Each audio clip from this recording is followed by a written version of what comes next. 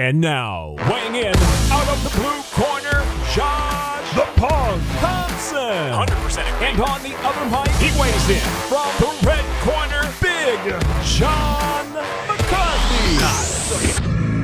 Yeah, that is Josh Thompson. It is Wednesday, September 21st, and you know what that means, Josh Thompson? Do you know?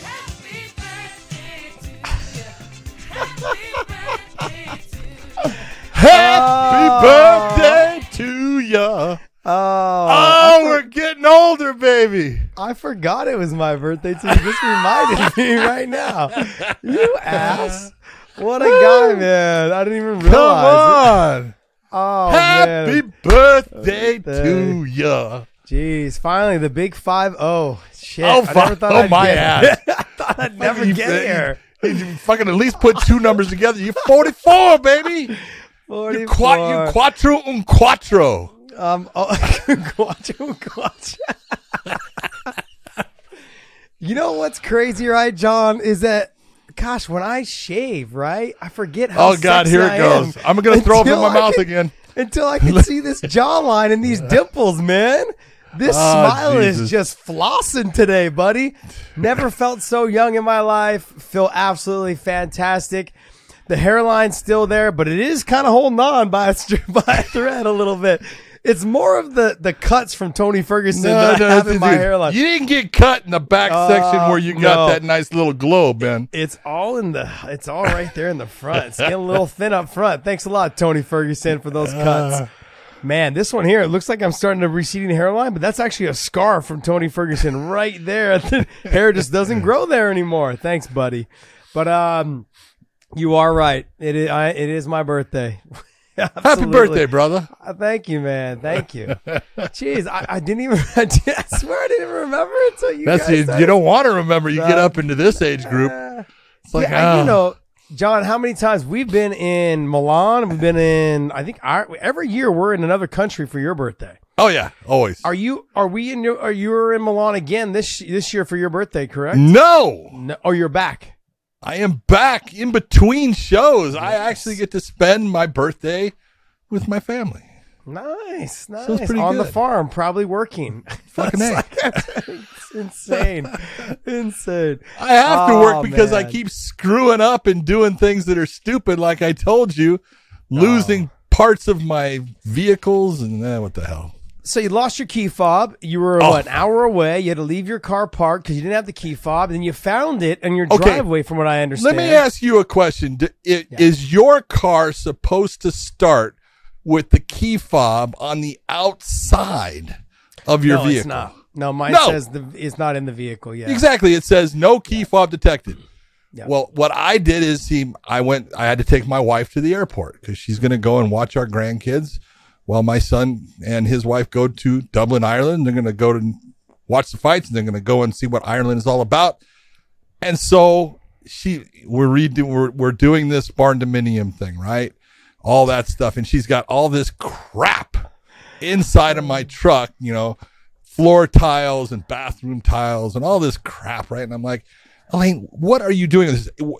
Can you put this somewhere? She goes, oh, I don't even need those. Those are ones that I'm not using. You can get rid of those. So I put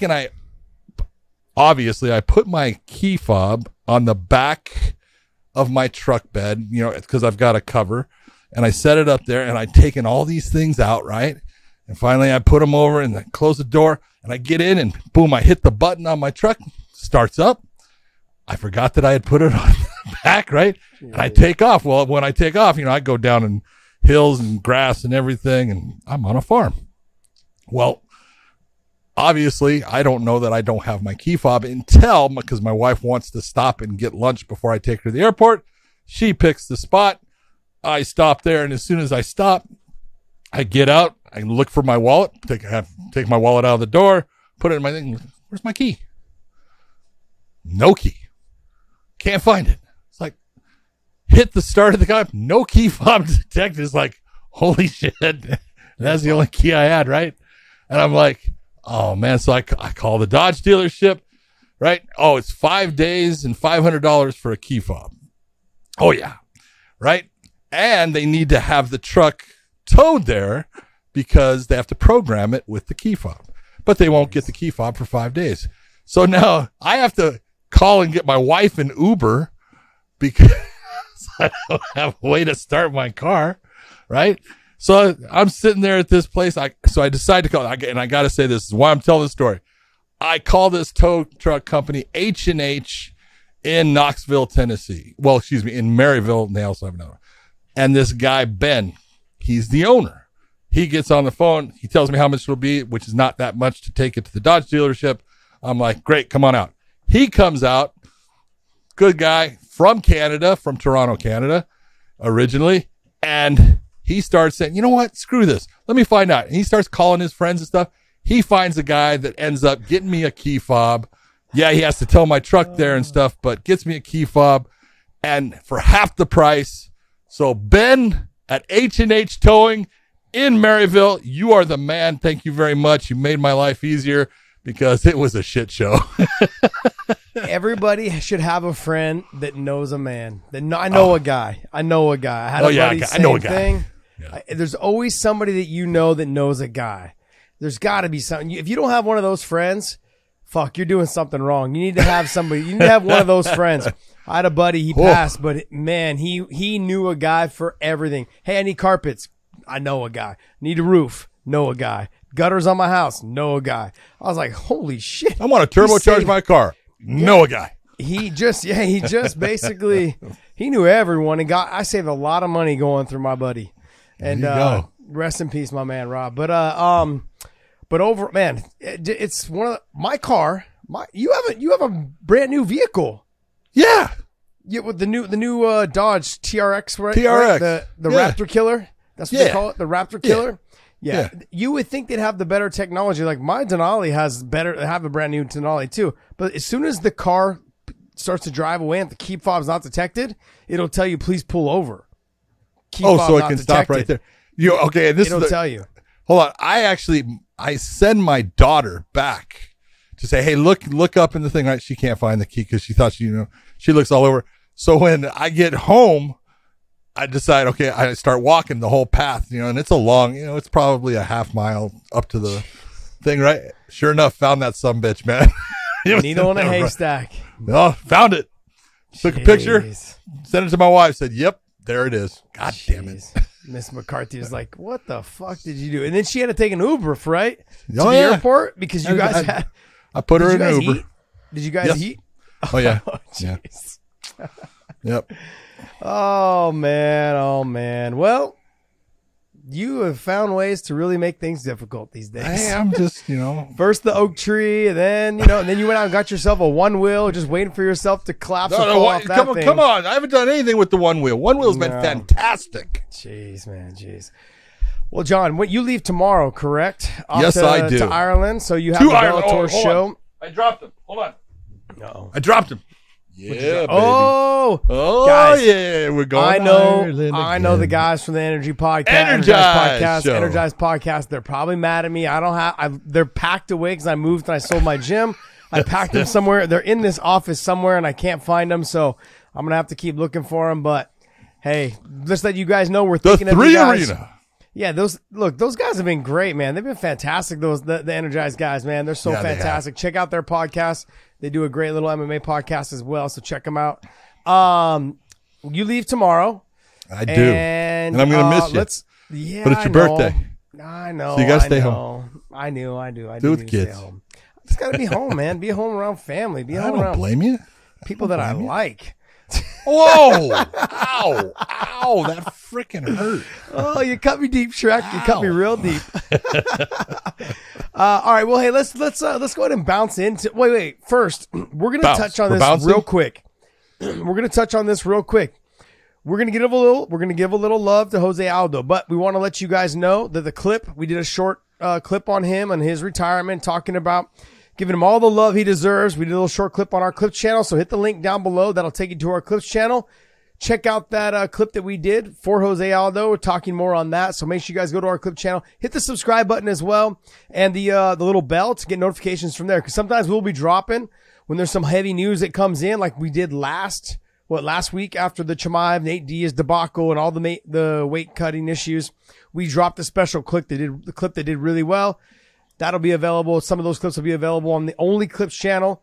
So make sure you guys hit that bell and notifications on this channel as well as that channel. This show is brought to you by MyBookie.ag. Big John, you got some Bellator fights. You're headed off to Ireland this weekend. There's going to be some great odds on the Bellator fights. And Big John and I are going to cover a little bit of them coming up on this episode. So, hey, go to MyBookie.ag. Use our promo code Weighing In. You're going to be able to pick our minds a little bit by what we have to say. And hopefully you guys can make a little bit of money using our promo code Weighing In at MyBookie.ag. But let's go ahead and let's say, hey, man, I want to give Jose Aldo nothing but respect. He deserves it. He is continue to be one of the greatest fighters to ever walk the face of the earth, one of the most dominant champions for such a long period of time. And we'll get into some stories, or we did get into some stories on the clips, but I want to make sure that we gave him some love on the big show. And, man, he's going to be missed. I got to be honest. He's going to be missed. Oh, you think about the fights that he's had and, who he has faced, in competition. The guy came onto the scene with the WEC really is where people really started to know who he was and the people that he fought and the way that he won those fights. And you look and let's be honest, all the champions that he fought, the only people he ever lost to, there's only 2. He's had 8 losses in his career, Josh. There's only 2 that were not champions. And one of them that would be Merab Dvalishvili, who, his man is Aljamain and he's not going to try, but that dude is good enough to be a champion anywhere he wants. And his first loss of his career, I can't say that guy was a champion. It's the only one. He went on an 18-fight win streak from there.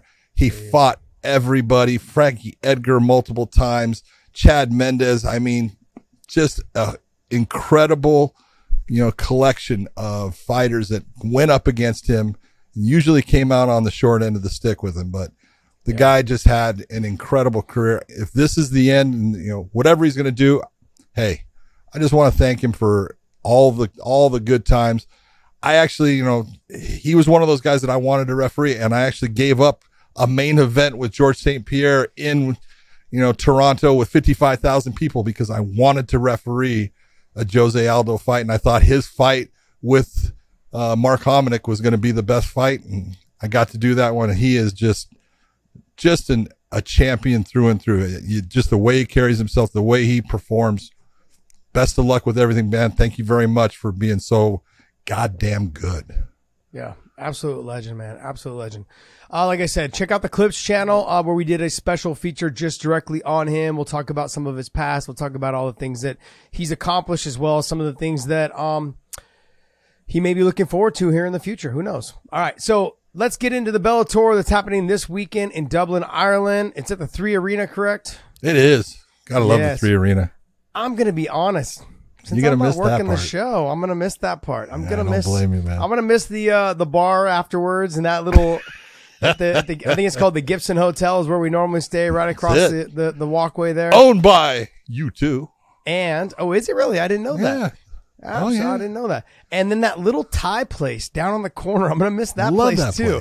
That place is fantastic. I'm so glad they went in there during COVID, by the way, which is the strangest thing. They actually opened their doors during COVID, but thankfully they did because they were fucking fantastic food. So good. Absolutely. Anyways, let's go ahead. Let's talk right about the main event. You got Peter Queally versus Benson Henderson. Yes, sir. John, I mean, I'm going to be honest, man. I haven't done any research on any of these guys, so you go right ahead and take the show over. Well, first off, I think that you know both of these guys pretty well.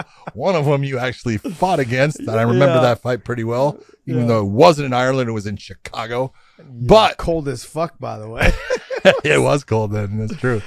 Look at Peter Queally against Benson Henderson is a good matchup. They're very similar as far as fighters in a lot of ways, in that they're both slow starters.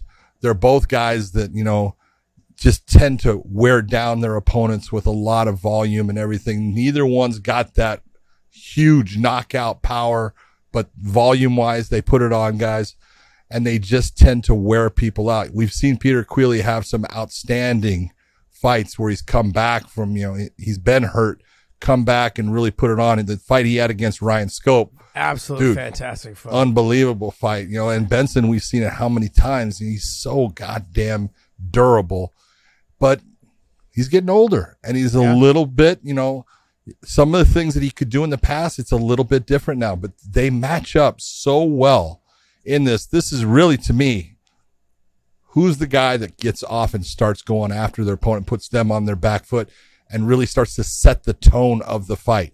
They both tend to, always take time and then get rolling. And once they get rolling, hey, they both can really put it on their opponents, but they both have got to get going early in this fight. I think that if they allow their opponent to get, ahead of them, it's going to be hard for them to catch up, whichever way it goes. Yeah, I would agree with you. I also believe that Peter Queally is a different animal when he fights in Dublin. Yes. He is a different fighter. He there's that never say die attitude that he possesses, but he has it even more when he has that crowd behind him. And that arena rocks when he walks out. I mean, I've been there several times when he's done the walkout to Zombie, and it's just the crowd is electric from beginning to end. They got nothing but love for Peter Queally. He is their guy. When it comes to Benson Henderson winning a decision in this town, it's going to be very difficult for him to do that because it seems like and we said Benson finds ways to squeak by in the decisions. But so does Peter. But so does Peter. But Peter also has a lot of output. He is someone that has a lot of output. He is a slow starter, but he has a lot of output. He is very active, but he like touches, movement, touch, kick. He's that kind of fighter. There's a lot of output, which will get him to win the rounds. Benson is someone who does a lot of movement, but there's not a lot of output. And he finds ways to squeak ahead on the judges' scorecards, but he hasn't been as lucky since coming to Bellator. When in the UFC, he was getting wins over people that a lot of people thought he lost to. Yeah. And when he came to Bellator, he started losing all those close decisions, and it's worked against him. Peter Queally has the home crowd behind him. He will fight a little bit harder because of that. And everyone that says the crowds don't make a difference, you're lying. It's bullshit. It does. It absolutely does. Because if I was there calling that fight when he fought Ryan Scope, had they been fighting in a different arena, I don't know if he would have got out of that round. He got dropped early with that shot. He and that was kick. hurt. He bad. was really hurt. Took a beating for a good minute and a half, maybe even it was about a minute and a half. About took 2 a minutes. beating, Yeah. Got the reversal. Got on top. Put some work together on the body. Came back up top. Beautifully done. But that crowd made a huge difference, and I expect this crowd to really drag him through this fight to get him into that winning position. It's up to Peter Queally to get it done, though. Absolutely. And here's the one thing I want to. What it's like when he comes out to the song Zombie and the entire crowd. He's coming out first. He is in the blue corner in this. Yep. And I'm making a bet that you're gonna have a hard time. You may be able to hear it on TV, but if you're in the arena, you're not going to be able to hear Benson Henderson being announced. Well, Peter Queally, that crowd will be that loud. He requests that he comes out first. Yes. So everyone's like, oh, well, Peter's probably ranked ahead of him. So it drowns out his walkout and his walkout music so that Benson can never really get the rhythm going right from the beginning. That's it. He's requested it every time because he knows that crowd will sing Zombie through his opponent's walkout. Yep. And I know it's not a long walkout because of the 3 Arena. It's not a long walkout. It's almost like a straight downward ramp right into the cage. Yeah.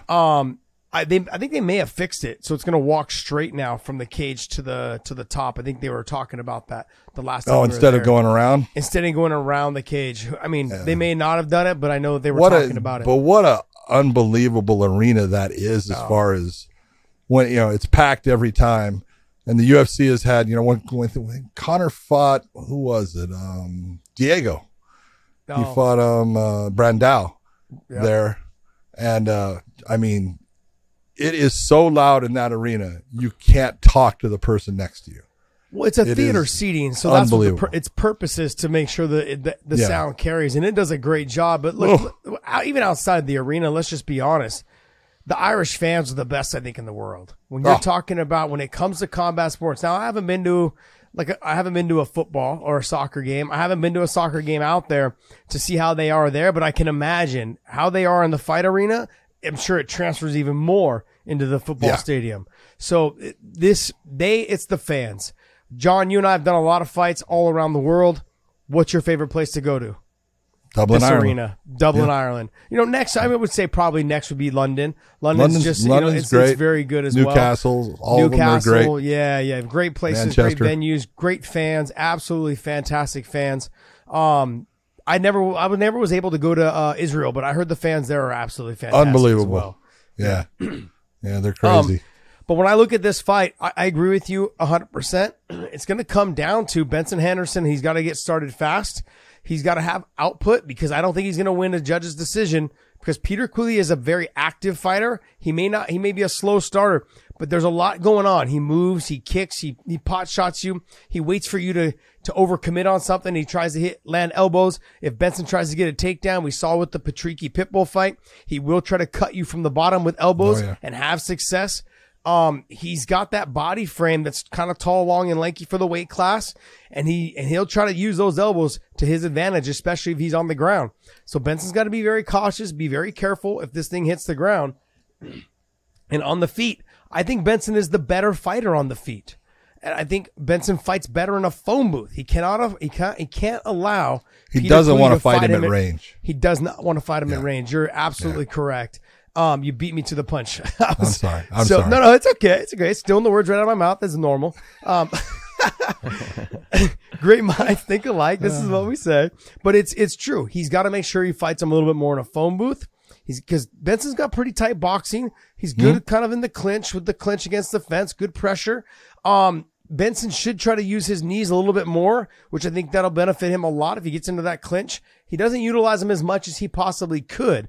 But in that phone booth between the tight boxing as well as the knees, I think he's got a good chance, especially with that little heel strike that he likes to do to the calves and to the thigh and his leg kicks. He's got to fight him in that range. He can't afford to fight him at range where Peter's longer, and he utilizes his length a lot better than Benson does. Yeah, I agree with that. And the other part that I really look at, Benson has been utilizing his kicks much more, and he's been going against guys that are very good grapplers, and he's still using those kicks. In this matchup, he's the better grappler, especially the wrestling part. And so he can use those kicks even more. He needs to, he brings them up high, brings them to the body, brings them down to the leg. Keep attacking with it. It's a good distance range checker for him. It'll put him into place for getting inside and using exactly what you're saying. The clinch work that he's really good with and the knees inside can make a big difference in the fight. The one thing I will say, though, John, is that I follow Benson on social media. I follow Peter as well. But Benson, he's very active right now in kind of being the head coach along with John Crouch at the lab.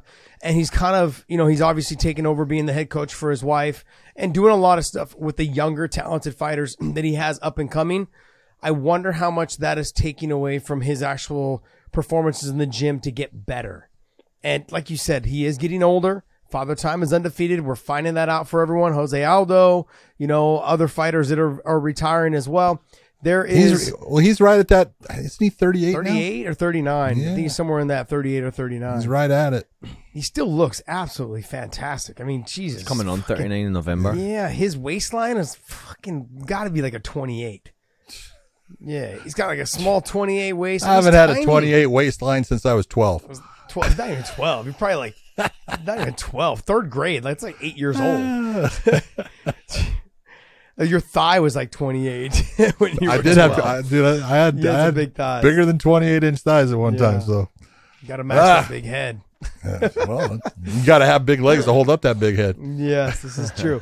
Overall, I'm expecting a good fight. There should be a scrap. It's a 5-round fight. You're in Ireland. That crowd's going to be pumping, and I think it's going to be a fantastic fight. Yeah, I think there will be some technical aspects to it, but I actually think it's going to end up being a brawl. I think they're going to start brawling. Yeah, I really do. I think that Peter likes to push people in that fight, and Benson doesn't back down from anyone. So I think it's going to really be a fun fight. I think it will be good. Now let's get into the co-main event, which is Yoel Romero versus Melvin Manoff. Man, I mean, I'm going to be a little bit of a critic right now, John. All right. This is not the fight that I want to see Yoel Romero fighting. I don't want to see Melvin Manoff and Yoel fight. It's not a fight that I'm interested in watching. It's not a fight that I would have put together at all, and I get it. It's Melvin's retirement fight, but this is not a fight I want to see Melvin go off onto. I have the same respect that I did with Nate Diaz. is Nate Diaz. Okay. I didn't want to see him go against Chimaev. I don't want to see Melvin Manoff go against Yoel Romero. Thank you. And I said it so many times. I said it to, look at the main man. I said it to Scott Coker. I said, why do you hate Melvin Manoff? Right? And he goes, I love Melvin. What are you talking about? I go, no. Look at who you've put him against. Yeah. Multiple times here. I go, Corey Anderson. He put him against Corey Anderson. Now he puts him against Yoel Romero. I go, do you hate this man? Yeah. You know, the guys that have always given him problems are the guys that are great wrestlers. Well, you put him against a really good wrestler in Corey Anderson, and now you're putting him against a better wrestler in Yoel Romero. I would have loved to have seen Melvin go, because he's the one that has said that this is his last fight. And that's great. You know, he's had a hell of a career. And he's beat people that, you know, a who's who. You know, dude, he knocked out Mark Hunt in 18 seconds. Yeah, I think it was 18 seconds. I mean, the dude is just, if you remember his fight with Robbie Lawler and the leg kicks he was throwing, and he got knocked out, but just unbelievable. But he was putting it on Robbie. Oh my God. Unbelievable. But Melvin's such a good stand-up fighter. He's so fun to watch. We put him against Yoel. Okay. Yeah. You hate Melvin Manoff. He's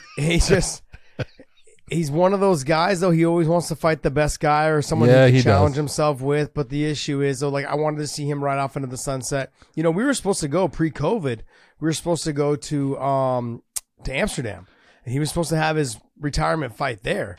And then COVID hit, and then the whole thing got pushed back. And, you know, we were trying to get in there to do the show there, and it was supposed to happen. This fight here, I know it's not in Amsterdam, but I think he's going to come with a little bit of extra vigor, you know, for this fight, and we'll see exactly what he can get done. He's got to keep this thing on the feet. The thing that scares me the most was Yoel Romero, his fight against Phil Davis. You could tell that he put the weight on, but it wasn't the right way. And then you saw him put the weight on for his Polizzi fight. Polizzi, yeah. And he fucked Polizzi up. Dude, and it wasn't just because it was Polizzi. He broke his jaw in two places. He put a beating on him. That fight could have been stopped several times. Polizzi was too tough for his own good. Yep. But in that fight, when you saw Yoel Romero weigh in, you saw Yoel Romero take his shirt off the night of the fight and step into that cage, I was like, oh, you're built different this time. He looked chubby in the fight with Phil Davis. This fight, that Alex Polizzi fight, he looked like a whole different animal. Just well, he didn't. I'll never say that he looked chubby, but I will. You're horrible. The dude's sitting there with fucking. He's got an 8-pack, and you're calling him chubby.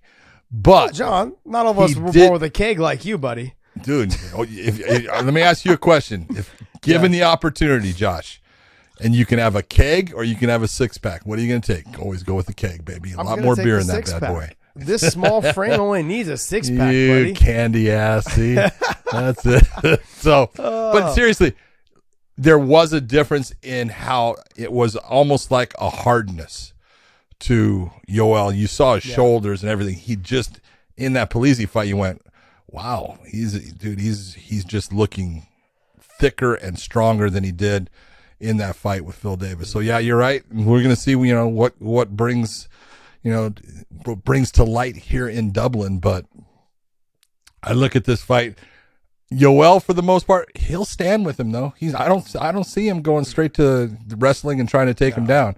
That's not who Yoel is. He'll eventually do it, but he's going to stand with him for a while.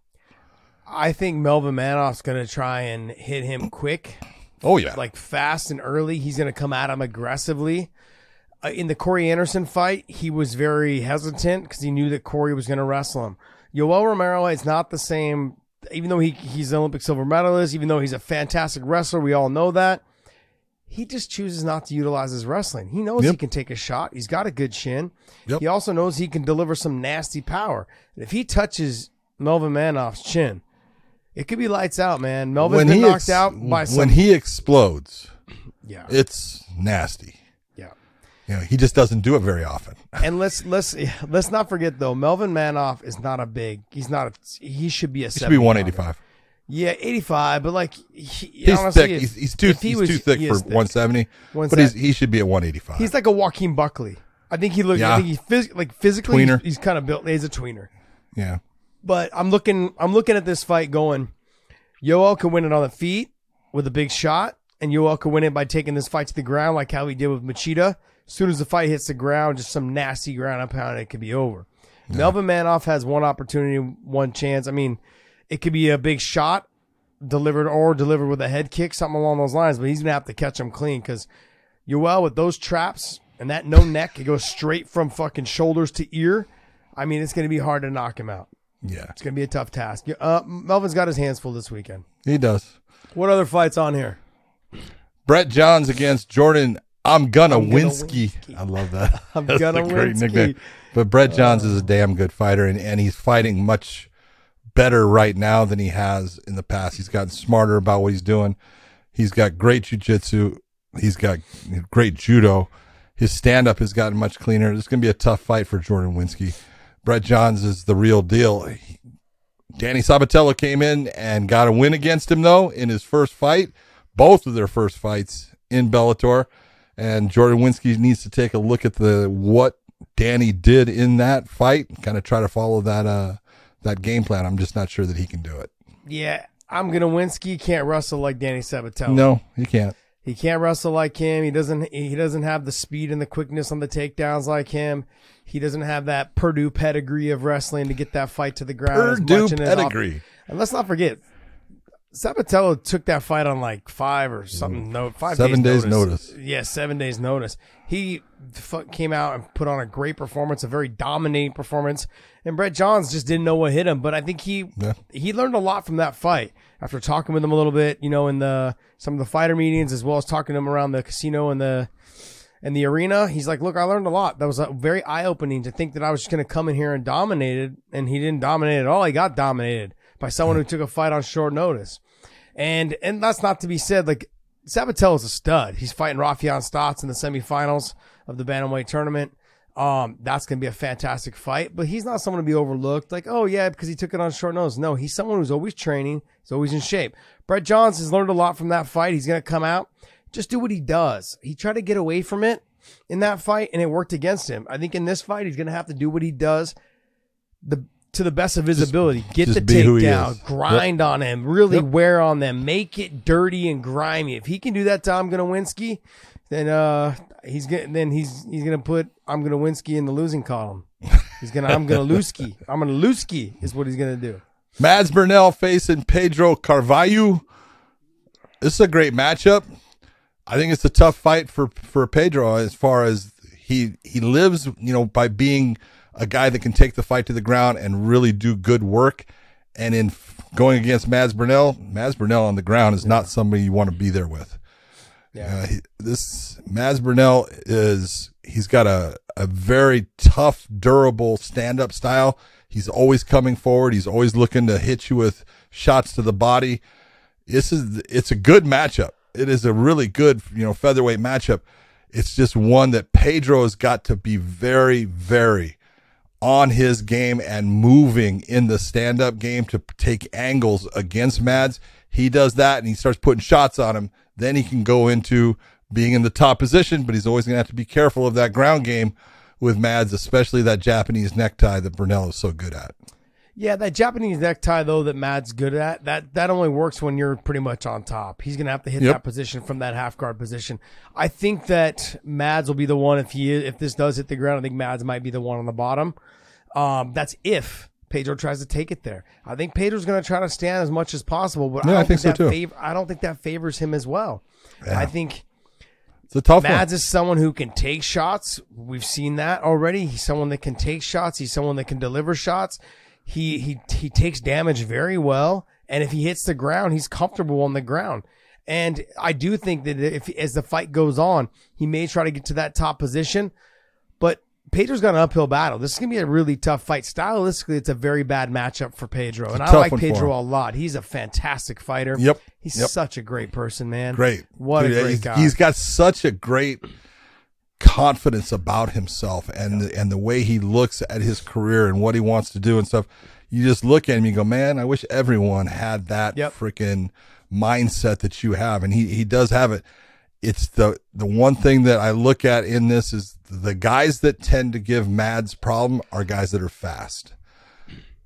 Pedro's not real fast. Him and Mads match up very well in the speed department. So he's going to have to be, like I said, be on his game and footwork with angles. Yep. We'll see if he can do it. What else you got? Well, in looking at, there's a couple in here. I want people to know about Dara Kelly. He's only 1-0, but man, that kid is a stud. He's good. Brian Moore, the Pike man, going against Lima da Silva. That's actually a good fight where I think someone's definitely going to go to sleep because Lima da Silva likes to throw power.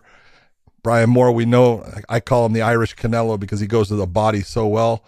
And then Lee McCourt, going against Diana Silva. Lee McCourt is one of those fighters where you look, she is very good in the grappling game. And she can suck people into that grappling game. But her stand-up has gotten better and better and better to the point where now she can utilize her stand-up to get to those grappling situations without taking a lot of damage. We'll see if she's going to be able to do that against Diana Silva, who likes to be in the stand-up game. She can go to the ground, but she likes to be in the stand-up game, throwing shots, and she likes to fight at range. So we're going to see if Lee McCourt can get inside of that range on her. John, the fight that I'm looking forward to, though, is Kay Musa and Georgie Karhanian. Yeah, I'm looking forward to that because Georgie has been looking fantastic at 155. Sure, he's had some wins and sure, he's had some losses. But to me, he's someone that brings it. And at 155, he's been a way better fighter. He's someone that he can take a shot a little bit better. He can deliver a lot more power. He can deliver shots with a lot more power. And people underestimate his grappling. His grappling is phenomenal. I think that's the big difference in this fight. Yeah. His grappling compared to Kane Moose, and Kane's not bad. It's that Georgie is damn good. The thing is Kane always tries to press people to the fence. He tries to control them there, kind of slow the pace down, try to knee you and hit you with shots, against the fence. He's not going to do that with Georgie. Georgie's bigger than him. Georgie's going to be, I think, a little bit stronger than him. And I think if Georgie's able to press him to the fence and get a takedown, Kane Musa is going to have a hard time getting up off the bottom. He's going to have a really hard time. And Georgie is someone who can deliver the shots, the ground and pound. And you got to be careful of that guillotine. That arming guillotine is nasty. Ooh. He's quick on it. He's nasty with it. The other guy up there is Carl Albrechtsen. He kind of always gets overlooked, but he's a dog, man. He's a dog. Dude, his last fight against Yakshimuradov, it was fantastic. That dude showed such heart. He's so goddamn tough. I mean, he came into Bellator. He lost to Phil Davis. Yeah, he's gotten multiple wins since that time. And against Carl Moore, I'd say you got to say he's the favorite in the fight. It's not that Carl Moore is, bad fighter, good fighter himself. So it's going to be good competition. But you got to say that Albrechtsen is the guy that you should look at and say, yeah, he's the favorite. Got it. Any other fights on this card you want to talk about? You know what? The one that starts the whole thing off, Dante Skiro, who gets no love against Luka Poklik. I think that's going to be a fun fight. And I think Dante Skiro is going to be kind of in a position where you better be careful if you're Luka because you cannot overlook how good he is off of his back. Who, Luka or Skiro? Skiro. Yeah, he's very good off of his back. Very good off his back. For a guy that can wrestle, he already proved off of his back, he is a handful and he's hard. He's got a great elevator sweep. He does all kinds of nice movement underneath. He creates space. So Luka's only got one loss. Dante Skiro, he's going to have a hard time getting that win against him, but he can do it. I had a nice chat with Skiro after his last fight. And I just told him, look, you got to start believing in your stand-up, man. He could have got his last opponent. He could have got him out of there a lot earlier had he thrown, instead of just throwing the 1s and the 2s, throw the 3s and the 4s. Follow up with that 3 and 4 and throw some vigor behind it, man. That's my word of the day. Ladies and gentlemen, as you guys know, as you guys can tell, look, just throw a little extra oomph behind it. Let the combinations go. Believe in it because he made that fight go longer than it needed to go by just not putting the 3s and the 4s and sometimes the 5 behind combinations that landed. That's something that I think a lot of fighters, they don't quite believe in their stand-up. So they just land the 1-2 and they move on to the wrestling, they move on to the grappling, the clinching. It's not always that way. When you feel it land, you know it landed. Make space, create space. Don't smother yourself and let the combination go. And I was letting him know that afterwards. And, he kind of gave me some good feedback. And he's like, I agree. We were talking about it in the corner, even after the fight. But we'll see if he can get it done this time. But yeah, he's nasty off of his back. He's very hard to pass guard. He's got that tall, and lanky kind of body figure where his hook sweep is real good. His positioning is real good. And he's a talented fighter. It's just up to him to pull the trigger and let it all go and put it together in the cage. Yeah. So good luck on that. Bellator this weekend in Dublin, Ireland. This will be on Showtime, correct? It is on Showtime. It is on Showtime. John, let's talk a little bit real quick about something. There's been talk. I saw the link the other day that was sent to me that I sent off to you guys, that Bellator is going to potentially move, to Paramount. Showtime will potentially shut down. If it goes to Paramount Plus, I think it benefits everybody worldwide for that to happen. I mean, I'm thinking like everyone, there's 70,000. No, I'm just thinking there's 76 million. 76 million people in the UK, not UK, but in Europe. And then there's 50 million in the US. And you can watch it at any time. I mean, if this is to happen, I think it's going to be a big step up for the Bellator organization to be able to broadcast their fights overseas for everyone to watch at certain times. I mean, I love Showtime. I love the people that work for Showtime. I've had a relationship with everyone that's been there since Strikeforce days. I mean, my career was built on Showtime, and fantastic group of people, fantastic production crew, the whole crew, everyone is still kind of the same crew from way back when I was around. And so they're all fantastic, everyone. I just think the way that the apps are all going, the way that ESPN Plus and Paramount Plus and these apps are really kind of just taking over. And if you start thinking if we're going to be doing the UK market or the European market for Bellator is very big. I mean, every time we go, whether it's Milan, we go to Dublin, we go to London, they're sold out arenas every single time. What's it called? Israel, sold out arena. I mean, anywhere we would go, it was sold out arenas. Fantastic. And I think that makes it more viewer friendly for everyone. It's going to be, I'm interested to see how this all plays out. That's what I'm interested in to see. It's one of those you look and you go, scary in some ways, because anytime you have where things, all of a sudden now they're being absorbed by another thing. Yeah. That means someone's losing jobs. And I hate that part of it. I hate that part of it. Here's the thing, though. It might be me and you. Yeah, it might be. It might be. It might be. The greatest thing about all this, those decisions are made above our pay grade. There you go. That's what it is. But look, I will continue to be someone who supports the growth of the sport, whether I'm included in it or not. I mean, I love working for Bellator. I loved working for Spike. I loved working for Paramount Plus when we were on there. I loved working for CBS Sports when we were on there. I love working for Showtime. I loved everywhere we went. It was fantastic getting to build relationships everywhere we went. Our production crew is absolutely fantastic. I look at Paramount Plus and I'm like, man, to think you're in quadruple the amount of houses, from Europe to here, and the opportunity to really to grow the brand and grow the sport of MMA. That's something that I've always been passionate about, man. It's the sport of MMA. It's all about eyeballs, Josh. Yeah. The more eyeballs that watch MMA, be it UFC, Bellator, PFL. So what do we do all the time? We're always telling everyone, hey, go watch one. Watch those guys, man. Watch the PFL. It's about growing the sport of MMA, because the bigger the sport gets, the more the fighters make, the more everything grows. That's the whole way of doing it. So if we can get more eyeballs on it through Paramount Plus, then I'm all for it. Well, look at what One did, right? They signed that deal with Amazon Prime, and that was a fantastic. I mean, I believe it's only for 8 shows, 7 or 8 shows. I don't know what it is, but at least it gets eyeballs on them. Yep. Because that was the thing. That was the one thing they were having the hardest thing doing, because they were in Singapore, mainly stationed out of Singapore is their home base.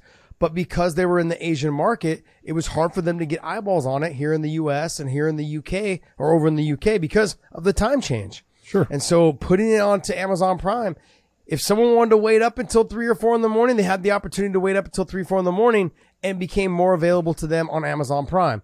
I feel that anything that is doing to build the sport, because look, what people have to remember is that all these fighters need a place to go. They need top level organizations for them to go to. And now the UFC, whether it's full or not, Bellator, whether it's full or not, and ONE, whether it's full or not, you got PFL. There is hundreds of thousands of fighters out there looking for work in a major promotion, and they can't get to it because they just don't have enough shows that they're doing every year. You talk to some of these managers, they're like, man, I've got a young guy. He's 14-0. I can't get him signed by anybody because he doesn't have any fights that anyone's really seen. They've all been in, a really tough, Russian fight organization, or they've been in a really tough, Asian fight organization or wherever. They just haven't been able to get eyeballs on them. And these young fighters need to have eyeballs on them in any way that they can.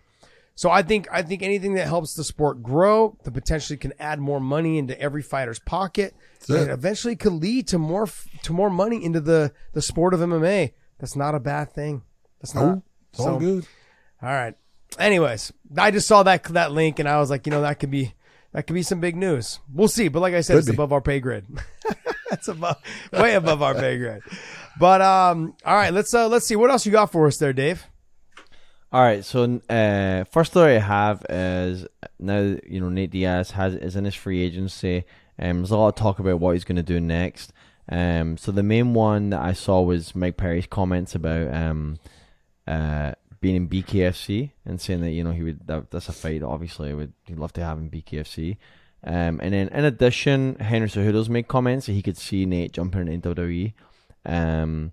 And Nate Diaz himself has said that Jake Paul is an absolute for something is going to happen. He's just they're just not putting the time on it.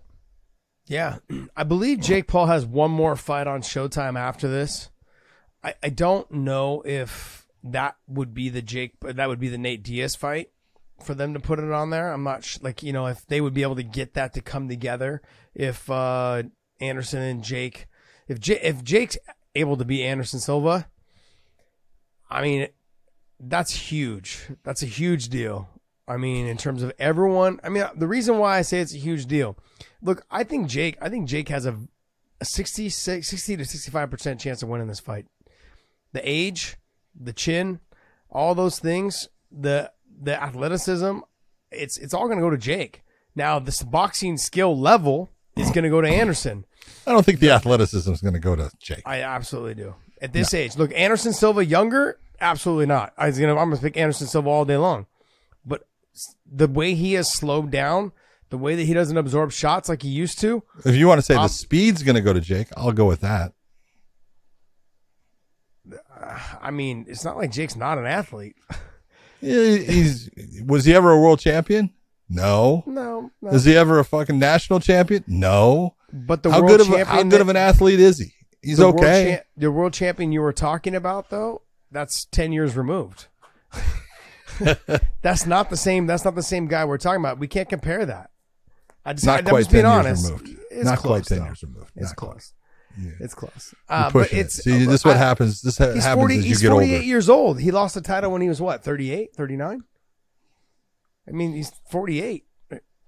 It's 47, 48, I believe. I'm just saying it's close. He's about 8 years removed, I think. When did he lose his title? He lost to Chris Weidman. He never got it back. He did. No. He lost to Chris Weidman. That was Luke Rockhold beat Chris Weidman, and then he lost. Wow, that was. He lost to Bisping at 199. Yeah. Okay. That was a while back. First one, so it was 2013. 300. 2013. 10 years. 9 years. Almost 10 years. 9 years. I wasn't July. so far off. 9 I wasn't years. so far off. Once you pass July, we're getting into the 10-year mark, buddy. You're I'm rounding up. You're absolutely right. You're absolutely right. So, that steel trap you have there is not so steel anymore. You got it was pretty steel enough buddy. to say that it was not 10 years yet. Oh, jeez. I feel like the welding on the corners is starting to get a little seepage. Yes, there's cracks. Seepage. Oh, some precipitation coming out of the corner. I look at it and it's like everything. The youth, absolutely. I think the speed goes to Jake. But there's a thing about understanding how to push a fight.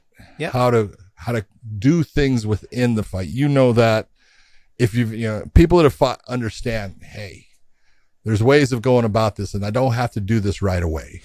Yep.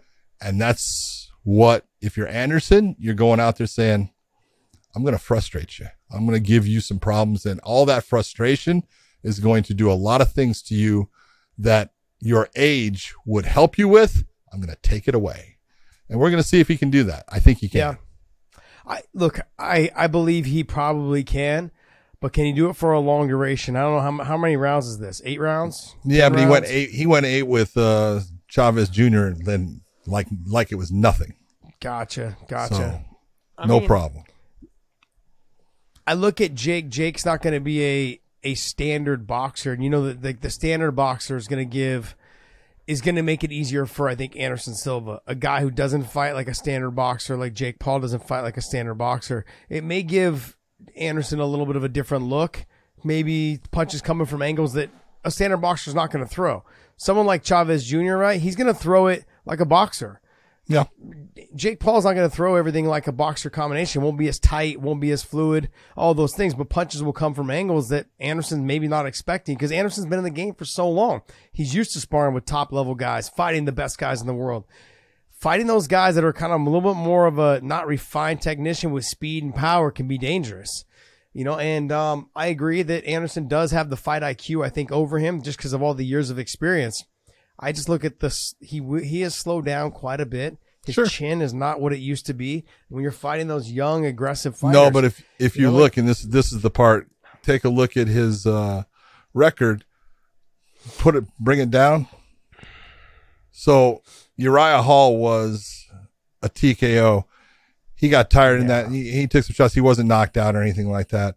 You had the one against Cannonier that was TKO. It was a leg kick, and his leg was. But decision. And you look at all of those and you go, he wasn't getting knocked out. Where did he get knocked out? Yeah. He got knocked out in the Weidman shot, in the Weidman. And that one was a good knockout. But he hasn't been knocked out for years. Years. That's a good thing. Yeah. That's saying that his brain, if it was injured and if he was concussed, it's had time to heal. It's had time to adjust. Doesn't mean that his chin's going to be as good as it once was early in his career, which he had a good chin at one time.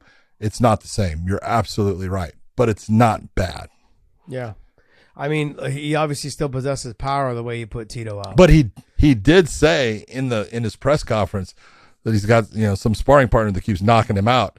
And so you go, what? Yeah, it's like, did you just say that? But he must have been talking about it, goofing around, talking about his goofing sons. around. He's goofing around. We started this conversation, though, talking about Nate Diaz, by the way. We got way off track. Look, Nate Diaz and Jake Paul, I'm 100% interested in. I'm not interested in seeing Anderson Silva and Nate Diaz. There's no interest for me at all whatsoever to see that fight. Well, I think we really started this conversation off with Mike Perry. Yep. And bare knuckle boxing and Nate doing bare knuckle boxing, and you're not going to see that. Yeah, you're not going to see it. I don't think Nate has any interest in doing bare knuckle boxing. And they don't have the money that Nate wants to do that. Yeah. No. I do think, though, that there may be some sort of opportunity to, Mike Perry fought in that triad thing, the chip thing, the chip ring thing. I'm not saying that organization again, but I'm saying they're already in trouble. I could see Mike Perry and him doing something in MMA gloves, a boxing match in MMA gloves, but I don't know where they would do it and what they would do it in, and and how they would do it. I don't know if BKFC or whatever it was could have the funding for it. I don't know if they could afford to pay Nate Diaz, like you said. That's a lot of money he's going to want. He's going to want anywhere between 5 to say 15 million, somewhere in there, I think. And he rightfully deserves it. Absolutely, because he's going to bring eyeballs. Yeah, absolutely. There's people that just want to watch Nate. Fucking, I'm one of them. They love me. Yeah, well, there you go. I'm fucking one of them. So sign me up. Like I said, I will pay for any fucking fight that Nate Diaz is on. Did you happen to see there was I don't know who did it, but they did it with Corey Sandhagen. It was a repeat with the shoes because Nate had said bad things about the UFC Rock shoes, and then they took an old interview from Nate about what are you going to do? I'm going to go out there, take home a pocket full of cash. They had Corey Sandhagen use the exact lines from Nate Diaz. And you go, when you can take an old interview that meant nothing and have someone redo it, it tells you people like what that guy says. He's a needle mover. It's so funny. Here's the thing. He was in the presser, and he said, yeah, when they wanted me to fight Chang Li, he was talking about Li Liang or Li, and someone goes, you realize what you just said? And he goes, yeah, but I didn't mean it like that. It's just, he's like, I don't know the guy's name. And he doesn't. He doesn't. And that's the thing. What's real about him, he wasn't trying to be an asshole. He just really doesn't know the person's name, and I gotta admit, he got the last name right, Lee. He's just like, he just didn't, but what you get from him is what you're going to get every single time. And the what's the word I'm looking, the authenticity of who he is never going to be changed, man. Nope. I watched his presser afterwards, and he had a smile on his face the whole time. He had that, like, I'm free. I'm a free man. I can make any decision I want right now, and no one fucking owns me. That's right. It just had that you could see the look on his face, like, I'm good. Like, I'm happy. Everything that I deserve, I worked for, fucking worked out in the end for me. And I'm happy for him, man. I'm happy to see what happens. If he fights Jake Paul, great. If he doesn't fight Jake Paul, great. I mean, I don't care. But whatever he does, I'm going to tune in and watch, man. Big fan. Fan for life. Yep. Next. Next story. Did you guys see AJ McKee's comments that he wants to do a Pettis fight? He's saying crossover. I don't know if that means if he wants Pettis to come to Bellator, or if he wants it to be a crossover with PFL. Don't know how that would work. But is Pettis still under contract with the PFL? I thought, didn't Pettis say he's retiring? I didn't hear that one. Can you look that up? I believe he only signed a 2-year deal with them, and that he's been there for 2 seasons. So I don't think he's going to renegotiate and try to figure out. But I don't know. I don't know. I mean, he wasn't in the finals this year. 2 broken hands. Yeah. Yeah, that was in his fight with Stevie Ray. Yeah, that's what I'm saying. That's the latest kind of reports on him. I don't know. I think first off, AJ McKee, calling out someone from a different organization, you're not in that position right now. It's. I think he's just getting. I feel like he's super talented. He knows what he's capable of. AJ is. And he just doesn't know where to go right now. He seems like he's lost. I mean, he's 45, then 55. Now he's up at 55. He's not going back down to 45. When I talked to him last, nope. He's like, I'm here. I'm here at 55. That's where I'm staying. I think at 45 he would have been the champ. He would have been the champ maybe for a long time. And I'm a Patricio Pitbull huge fan.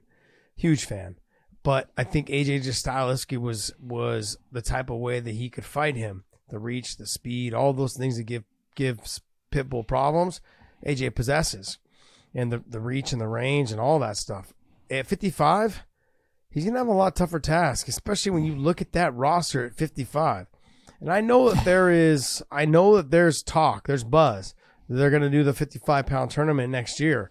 And if that happens, he's going to be obviously thrown into that mix. I mean, you're not going to not have him in there. He's the 145 featherweight World Grand Prix champion. You're going to put him in there. Oh, yeah. And if he gets this win over Spike Carlisle, which he should get it easily and handily. But Spike is one of those dogs that if you don't get him out of there, he will be there with a minute left in the 3rd round. Look at who gave AJ the most trouble in that Grand Prix. Not the best fighter. The guy that was the dog. Oh, yeah, Campos. Let's be honest. It was Derek Campos, and Derek Campos is a dog, a guy that just doesn't quit, won't give in, keeps throwing shots at you. Guess what Spike Carlisle is? Yeah. He's that guy, man. He doesn't give in, man. He comes back and he throws. When you expect him to back off, he steps forward and throws. Like you said, AJ is a special talent, no doubt about it, and he's so good. And I've watched him growing up into the fighter that he is. He needs focus. That's the only thing I say. John, you've known him since he's been what, 8, 7? Yeah, 7. Yeah. Something like that. I mean, you've seen him grow up right in front of you. Yeah. And then you've known his dad forever. I mean, I ducked his dad for at least 6-7 years, so I never had to fight his ass. I was like, fuck you. Yeah. They always try to match me up with him. I was like, get the fuck out of here. You are way too fucking strong. Too He is fucking strong athletic as for a me. fucking ox, man. Super strong and way too good of a wrestler and too athletic for me. I was like, get away from me. Stay away. I mean, I took the fight a couple times, and luckily the fight got canceled somehow, some way. We were supposed to fight, I think, in the Ultimate Athlete a long, long time. Remember that show that got canceled? Long ago. Yeah, we were supposed to fight there, I believe, and something happened, and the fight never happened. It was supposed to be the fight after. It's supposed to be the show, I think, after they canceled it all. It was supposed to be their next show. And I was like, yeah, sure, whatever, I'll take it. And thank God I never took it. Would have had a different career probably. It's one of those, with you look at AJ and you go at 145, and yes, as guys get older, they get bigger, it's tougher. You change things up then, nutrition wise. This is a profession; it's a job, and you got to say, hey, if I want to stay in this weight class, I can, because he can make it. The weight cut's hard. I'm not saying it's not. It's that sucks. I totally understand, but all of the advantages that he has at 145 start to go away at 155. Yeah. The size of the frame, the length, all the things that he has, this is an advantage. This is an advantage. They all end up, everyone's the same. They're the same as far as that height. They're the same as far as that reach. They're the same as far as speed-wise. He may be a little bit faster than, some of the guys in there, but there's guys that are going to match him. Yeah. You take a look at Usman or Magomedov as far as, speed on the feet. He's right there with him, and he's got the same length, if not more. Yeah, I think if more. Yeah. I look at the guys that are in there, like Tofik Mosaev, he might be faster than AJ. I don't know if he's going to be as strong, but he's a fucking dog, and he is explosive. He will try and touch AJ at every turn. Yep. And you've got Usman, and you've got Mamedov. I mean, you've got that whole Alexander Shabli is a fucking problem for him. Yep. He is people need to realize who Shabli's an Shabli anti-wrestler. Yep. Guy's got great takedown defense. And he's just a bitch, and he'll turn that you try to take him down, he'll turn it around on you and end up on top of you. But his stand-up, dude, he's sharp. Fantastic boxer, relaxed. Like you could tell he's been working a lot with a lot of the guys at ATT, but like Masvidal is like, you could tell he kind of started mimicking the whole pull up the pant, hands boxing, relaxing, the feints, the movements that Masvidal does, but just a young version of him, man. Just with power. He's got power. He's got speed. He's got accuracy. In this whole thing, I look at him, I'm like, damn, he's a problem for all of them. You've got Tofik, you've got Shabli, you got Usman, you've got Mamedov, all those guys. You got Rabadanov, you got all of them are all nasty, nasty fighters. And in the mix, you got the old school. You got Benson, you got Patricki's the champ. But I mean, like, there's a mix up in there, man. Brent Primus is a problem. He's a problem when when the fight hits the ground. He's a problem, especially if he gets on top of you. He's not a problem. So there's some mix-ups in there. We're going to see. But AJ, he's going to get that win. If he does get that win, it's going to put him right into that mix of, okay, next year's the Grand Prix. Where do I fit and who do I draw? That's going to be a tough task, man. I mean, it's shaping up to be a fun little Grand Prix if they can put that thing together by next year. All right, what else you got for us? All right, next one, Marlon Moraes is ending his retirement, signing with PFL at 145. Well, he should have been at 45. I think a lot of the time he was killing himself to get 35. It just wasn't a good fit for him, man. 45 is the spot for him. When you get older, you could tell he was killing himself and depleting himself so much. He started reminding me of Gleason Tebow. Explosive for the first round, halfway to the second round, just a different fighter. Not this dead, just too much, too heavy. Not enough food in his system. Just everything. look at when he fought Henry Cejudo. Look at the damage he did in the first round against Henry Cejudo. Yeah. And he was exhausted. And it's not because he wasn't in shape. It's because he was cutting so much weight. He just lost, there was no energy left. Yeah. And so the biggest problem is here now you're talking about a guy that has been knocked out multiple times. If you take a look at his last, 4 fights, take a look at how they ended. Mm-hmm. that's the problem with Marlon here. Not that, he's basically going home kind of because he's going to the PFL, which was the World Series of Fighting where he was the champion and stuff. And so he's kind of going home with it. And I kind of like that for him. And I hope he does well. I just hope that there is a gap of time that he has, good gap, 9, 10, 11 months before he's fighting. I think that's going to help him a lot. And I think the 145, like you said, is going to help him a ton as far as being better in the fight and being healthier. I think it's going to help his chin. Yeah, absolutely. Just the amount of liquid, the amount of fluid he's going to have in his body to help give that brain a little extra jar, whatever it is. I think it's going to help him a lot, I think, in that position. I also think that his energy level is going to increase tenfold. If you, like you said, give him some more time to get on there. If he's not going to fight until next March, brilliant. It's great. That's plenty of time for him to put the weight on properly. He's got like probably a 26-inch waist. Him and Benson Henderson are like fucking waist brothers. I swear, their waists are like this big around, but their shoulders and their chests are just barrel chested. Both of them are fantastic fighters. But Marlon, he's got a lot. I think he still has a lot left in the tank. He's gonna make these adjustments. He's probably having some success in the gym. At 145, training with the guys at 145, training while has the weight on. He's probably having a little bit of success. Like, feeling look, I'm pretty going to good go about here. I'm going to make some money. Like you said, he's the former champion from the World Series of Fighting. I think he understands what's going on. Hey, You guys are going to pay me a lot of money basically to come back home. I'm here to win. So good for him. Good for him. Next.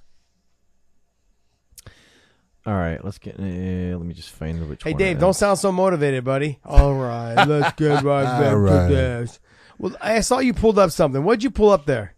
I know you said you wanted to talk. I saw it. Yeah. Go ahead. I'd left it in there, but I wasn't gonna. I was gonna go to the next one, but we never covered this on the show. Yeah, we never covered it on the main show over the weekend. We obviously wanted to highlight the fights and not the poor performances by some. So. We did not discuss the Aspen Ladd podcast. Dave taking a shot, huh? A shot. Damn, producer feeling like he can fight throwing now, huh? shade. Little bit of Train Alta, and look at him. He feels like he can fight. Aspen Ladd will whoop your ass, dog. I would pay to see that. No, this is it. Like, I don't want to give too much spotlight to something like this, attention to something like this. She's missed weight multiple times. I'm surprised the UFC hasn't cut her. I believe that they haven't cut her because there's not a lot of talent in the female weight classes. You have the top 6, 7, maybe even 8, but they try to keep whatever they have, whoever they have at a young age. She's still young. There's a lot of room for growth. I think, honestly, some fighters, like I'll use my boy, Anthony Johnson, Rumble. He just didn't realize that he was being stubborn. Stop trying to make the weight when you don't need to make the weight anymore. He went up. He had some fights outside the UFC. He realized how much he missed the UFC and the success he had outside the UFC. He stabilized himself at a weight class he was happy at. Came back and made a fucking killing in the UFC financially. And then, he's now with Bellator going through some health issues, but he's making a killing there as well. It might be good for her to be released. And just a reality check of, we don't need you. Like there's other females that can take your spot. They definitely don't need her. We would love to have you, but if you can't make weight, what's the point? We're canceling fights because you're more of a headache now. You're more of a liability now for us, and we're putting all this money into investing into you and promoting you and doing all these things. We're done. Let you go fight somewhere else. Go fight in the small shows. Go fight in Invicta. Go do what you got to do over there. Get some wins, and come back when you're ready to mature as a person, as an athlete. Do your job. What is your job, John? There you go. That's it. Come on. That's what how many times we talk about what is your job? And one of the 3 things is make weight. The promotion is, they're standing there dumbfounded when you don't make weight. You signed a contract, when that date is, all the stuff, and then you don't make weight, and they're like, what the hell? And you look, and she had just done an interview a couple of days before talking about how she had changed things up and that the weight is not going to be an issue this time and everything is, tighter and she's feeling better and it's all so good. And then she missed again. And you just look and you go, damn. And I don't know if it is the pressure of everything, but I'm not sure that they're going to release her, but I could see it happening. And I'm not saying that it's a bad thing. She can always come back. She can always, go out, get used to doing things the right way, get yourself, set like you said you had, and then come back and fight in the UFC, at another time and, do well. But it's one of those, it's dumbfounding. It can, if it happens once, I understand it. When it happens more than once, no. I feel like she is battling some inner demons, whatever they are, whether it's at home, whether it's her coaches, whether it's her training, whether it's just something personally for her to come and not make weight several times. There's something going on. It's not just that you are sabotaging yourself now. Yeah. And That's so it. there's got to be there's inner stuff going on that none of us have the answers to. So she's gonna have to figure it out on herself.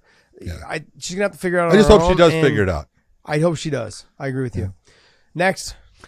All right, let's wrap up in the last one here. Woodley is back in talks for some boxing in November here, and we're talking about Tommy Fury.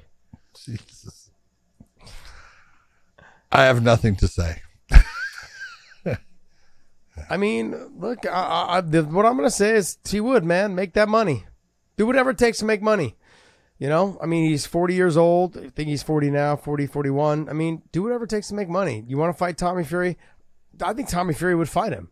I think Tommy Fury doesn't want to fight Jake Paul because Jake Paul, just the reach he has social media wise, the way that he talks shit to people, I think after if he does beat him, the way he does all that stuff, really, really, I think Tommy Fury is one of those guys that kind of just, he doesn't want to be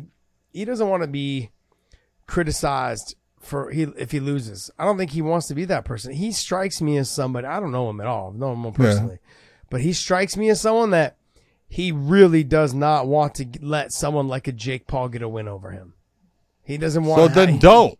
Yeah, no, he's not going to fight him. We already know he's not fighting. He's already not fought him twice. Yeah. But I think with T Wood's a different animal. T Wood, I think, is win, lose, whatever. T Wood's almost always. I've never seen him be disrespectful ever. He's a respectful guy. No, he's a good guy. He's a great person. Tyron's a great guy. Train with him a bunch, hung out a lot. He's a great person. Yep. I think this fight, if it does happen, I think it'd be a fun fight. I mean, for me, I'd watch it. I like to watch T Wood. I don't want to see Tyron fight anymore. He should have made enough money off of the two, especially coming in last minute on the second one.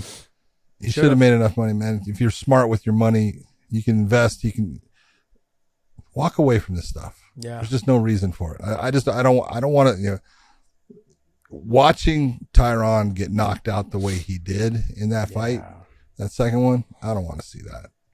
Yeah. I don't want to see a guy that did so much and was so successful going out that way, with, in a sport that he doesn't belong in, because look at Tyron started as a wrestler. Okay. And he was a good wrestler. And he was dynamic, with his ground and pound and what he could do. And he slowly became more of a stand-up guy, but he was never a boxer. He was never a striker. He was never that guy. And when you take away those elements from him, he's not special there as the boxer. You know what I've always admired, John, is I've admired fighters that were long in the tooth and that could still wrestle the way that they wrestled. Brandon Couture. Oh, yeah. He made his money. His bread and butter was he knew what brought him, man. Just fucking wrestle fuck you and just beat you down. I mean, he was that guy. And up until the end of his career, he was grinding motherfuckers out. Yep. T Wood got away from it and never went back. Fell in love with the stand-up, fell in love with, the combinations of speed. He has power. I've trained with him. He's fast as fuck when I spar with him. Like, he's a fantastic fighter, but he got away from what brought him to the dance. What brought him to the dance? Yeah, what brought him all those wins and all the success he had. He had some big knockouts during that run, but the wrestling is really what kept him going. And when they start getting away from it, from what brought them to the dance, you start seeing the change, and it's not good, man. It's not good. That's what I've admired Usman, even though he's coming off the loss to Leon. He was doing well on the feet. Leon didn't give him any threats in terms of until the last second. But Usman mixed in the wrestling. Usman mixed in the stand-up. He did what he was supposed to do. He just made a mistake. That's all. He made a mistake. It can happen to anyone. That's a common mistake, everyone. You guys should all understand. It's common in boxing. It's common in MMA. And the kick's coming from a different angle. That's common. Trying to parry the punch across your face and dipping your head to the outside. It's fucking super common. So for what he did, it was a mistake. He'll be back. He'll be back 100 times better. T. Wood is someone that got away from it completely. Now started just becoming a stand-up fighter. That's why I've always admired fighters like a Randy Couture, Usman, guys that stuck with their wrestling. Colby Covington, I mean, I'm not a huge fan, but I mean, he understands what he's good at, and he's a grinder. He gets in there and just grinds on people. He did it to Lawler. He did it to Masvidal. That's him. That's who he is.